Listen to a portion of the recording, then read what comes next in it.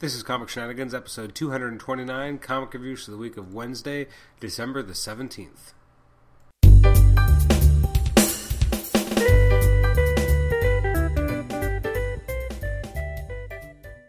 Welcome to Comic Shenanigans. This is episode 229. This is your host, Adam Chapman, and this is our comic reviews episode for December 17th releases.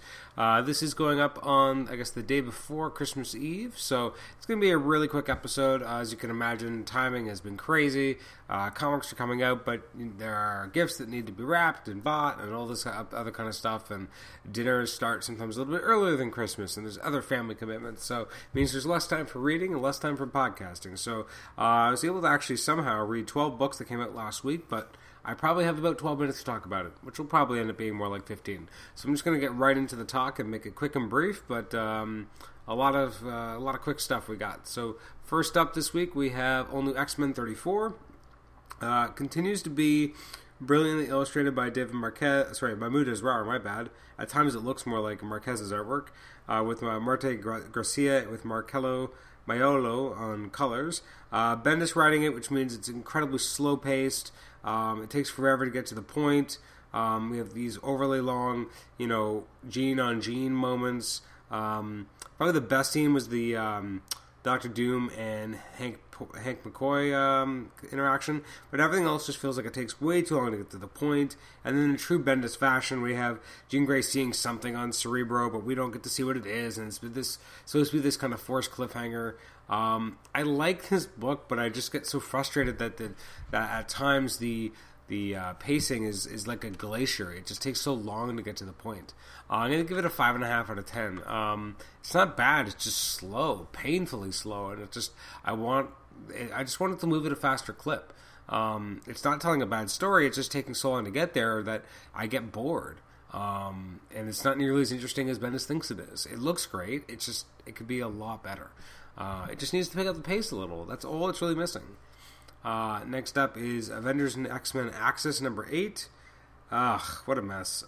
So this issue is written by Rick Remender, artwork by Lionel Francis Yu. It's New World Disorder Chapter 2. So we have a great team up between Carnage and Spider-Man. Spider-Man trying to go up against, Genesis or Apocalypse, whatever you want to call him, as Thor and his messed up Avengers go up against them as well. It's not bad. It just feels like we're not getting a lot of plot progression, but there's some, and some interesting choices as well, and seeing what Cap's going to do to get the Red Skull. I mean, it's definitely going somewhere. I'm just not really sure what that is, and I don't know. It feels like a weird mess. Like, I don't know. It kind of feels like a Mark Millar story in some ways that is a little bit more splash and a little bit less about the characters. And Remender usually toes a good line, is able to do a little bit of both. And I feel like with this storyline, he's done a little bit less of that, and I get what he's doing with these kind of evil versions of the X-Men and the Avengers. I just can't say I'm that interested to read that. I'm going to give it a 5, I think. Maybe, a 5 out of 10. Next up is Axis Revolutions number 4. I really just don't get this book. I like that I like that they try things like this. They try to tell these kind of side stories. The main story here is by John Barber. It's called Man of Ice by Guillermo Magoran and Felix Ruiz. It's just this weird, messed up version of Iceman. He's not making jokes and being funny anymore. Now he's just kind of a dick. And then we have a Howard Chaykin story as kind of the second story called Least Resistance, which is, a little bit more interesting about Latveria, but I feel like this was extremely disposable. Some of the previous issues felt like, they kind of had a reason for being there. This one felt less so. I'm going to give it a 5 because it's not like a bad read. It just feels so inconsequential. I'd say the Iceman stuff is kind of bad, but it has this air of unimportance to it, or that it just doesn't matter. Then we have Batman number 37, which is the next chapter of Endgame, which is part 3 by Snyder and Capullo. I found this picked up. It had a good sense of pacing. I really like the artwork. What's Joker going to do next? I mean, there's some aspects I don't really care for. The idea that maybe Joker's been around forever and he's immortal. The backup can't say I really enjoyed all that much. But the main story here I thought was really strong. Great artwork. I'm going to give it an 8 out of 10. It was quite solid. Next up is Batman and Robin 37. This is by Peter J. Tomasi and Patrick Gleason. Really well done. Fantastic artwork. I really liked kind of all the take on Darkseid. Darkseid looked suitably massive. Seeing Batman doing everything he could to stop him was really cool. Batman doing everything he could to survive and bring his son back and be able to save his life. And then him theoretically kind of collapsing once he's back. A really well done issue. Really dug this.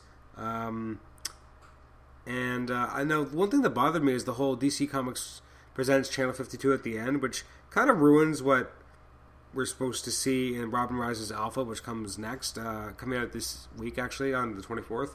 It just felt kind of a weird pace to kind of, so, yeah, he's back with superpowers. I'm like, well, we don't know that from reading Batman and Robin 37, so thanks a lot, jerkwads. And I guess I just spoiled that as well, so I'm not much better at this point. I am going to give the issue an 8.5 out of 10, though. I thought it was a solid read. Next up is Batman Eternal 37.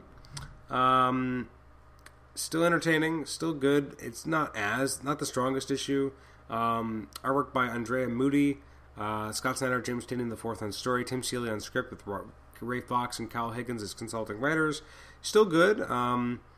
Probably not as solid. Part of that's the artwork, but there's definitely a lot going on in terms of the plot and the different characters. The art again wasn't that strong. It was all right. It was decent. Not the strongest issue, maybe 6.5 out of 10. Batman and Superman 17.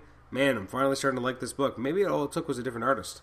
Ardian Syaf is absolutely killing it here. Fantastic art. The story is quite cool too, with the whole idea of Superman's Joker. It feels like there's a sense of urgency even in the quieter moments here.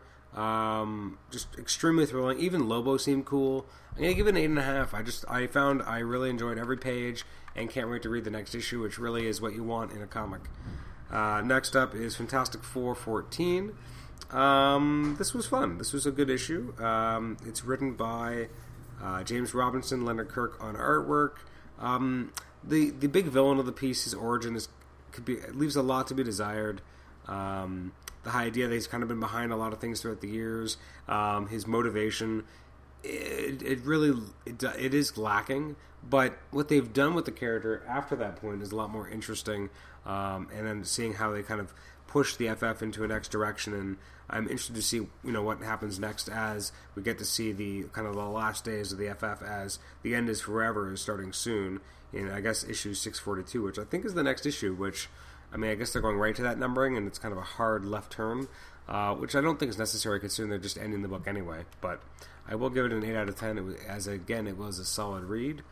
As we near the end here, we have Green Lantern New Guardians, issue 37. It's written by Justin Jordan, artwork by Diogene Neves and Rodney Bukemi. The artwork again leaves a lot to be desired. It's not that solid. The colors don't even seem right. The anatomy doesn't really work, and the action sequences lack a certain finesse to them and a sense of kind of meaning. The story is okay. Of all the tie-ins to Godhead, it's probably one of the least interesting. This is what Act 3 got, Part 3 of Godhead. So considering how many chapters we've had, it's kind of on the lesser end in terms of overall enjoyment. I'll give that about a 5.5 out of 10. Next up is Justice League 37, which ever since Jason Fabok has jumped on board has really become an even better book. Jeff Johns feels like he's finally kind of reached his stride. Maybe he just really likes having Luthor on the Justice League because it just has a whole different feeling to the book. As I said, Fabok is just killing it in art. Such a strong sense of anatomy, of action. The quieter sequences still really work well. His take on the different characters and their personalities. Wonder Woman, she just looks like, even when she's in the middle of a big epic battle, she's almost having fun with it, playing up kind of her cockiness. The last page of this arc, this issue with Batman being infected, looked awesome as well. This book, since Forever Evil, has really become kind of the must-read book, which is what Justice League should be. It should be this kind of big marquee book that everyone should want to read. Often it just isn't. So I'm glad that they've kind of brought it back to being this kind of big book that you need to read. I'm going to give it a 9. I thought it was extremely well done. Next up is Miles Morales Ultimate Spider-Man number 8, which I actually really liked by Bendis with Marquez and artwork. Marquez's tone is completely different in the flashback sequences, if in fact that is him. Just check. No, I guess it is. It doesn't say it's any other artist. It's still definitely his art, but it's got a different sensibility, different kind of color palette.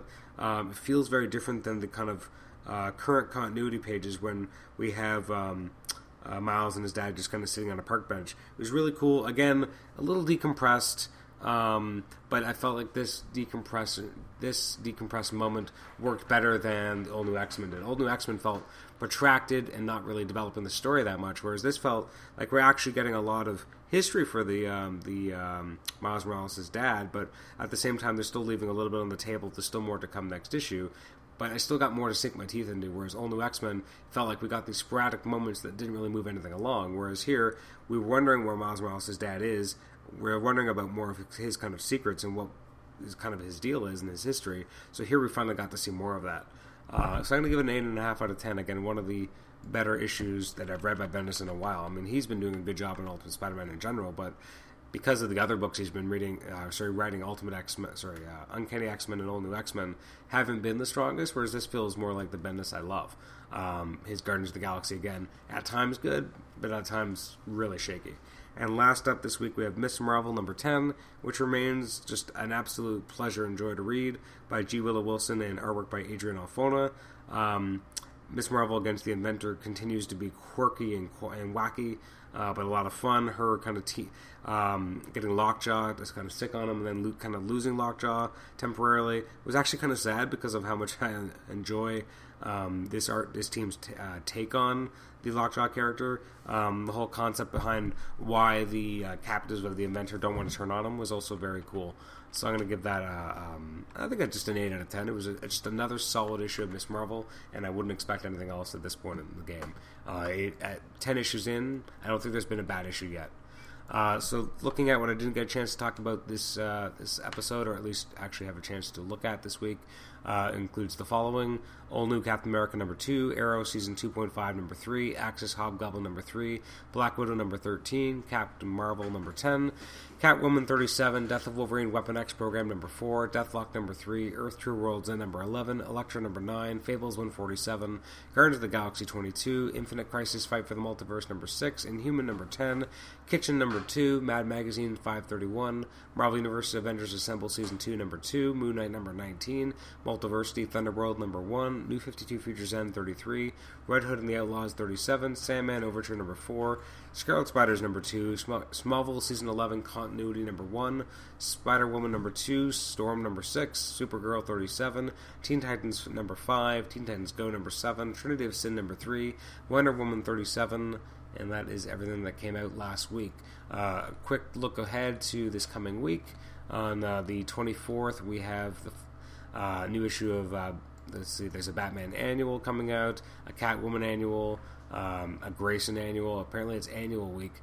Green Lantern annual, new issue of Justice League Dark, Robin Rises Alpha, which is kind of already spoiled, but at least it's coming out, as well as a new issue of Superman by John Romita Jr. and Jeff Johns. And then on the Marvel side of things, we have a new issue of All New X-Factor, the climactic chapter of Avengers and X-Men Axis. You have the Daredevil number 11, Hawkeye vs. Deadpool number 3, Magneto 13, Marvel's Avengers number 1, not really sure what that even is. I think that might be the adaptation of the movie from 2012. A new chapter of New Avengers, which has a new Time Runs Out issue. Nova ties into Axis, as well as She-Hulk, which I think might be the last issue at issue 11. I could be wrong. And then new issues of Superior Iron Man and Uncanny X-Men, as well as the X-Men trade paperback Road to Onslaught, as well as the first X-Men Epic Collection called Children of the Atom. So thank you for joining me for episode 229 of the Comic Shenanigans podcast. As promised, this was under 15 minutes. 12 comics in under 15 minutes. I'm tired. How about you? So thank you for joining me. You can email us at comicshenanigans@gmail.com, rate and review us on iTunes, subscribe to us on iTunes, as well as post in our HC Realms thread as well, and like us on Facebook. Thank you for joining me, and our next episode will be coming out in 2 days on Christmas Day, and that's a solicitations episode for March 2015. And then next week, episode 232, will probably be kind of a look back at 2014 in comics and comics related culture. So thanks again for joining us, and we'll catch you next time. Bye-bye.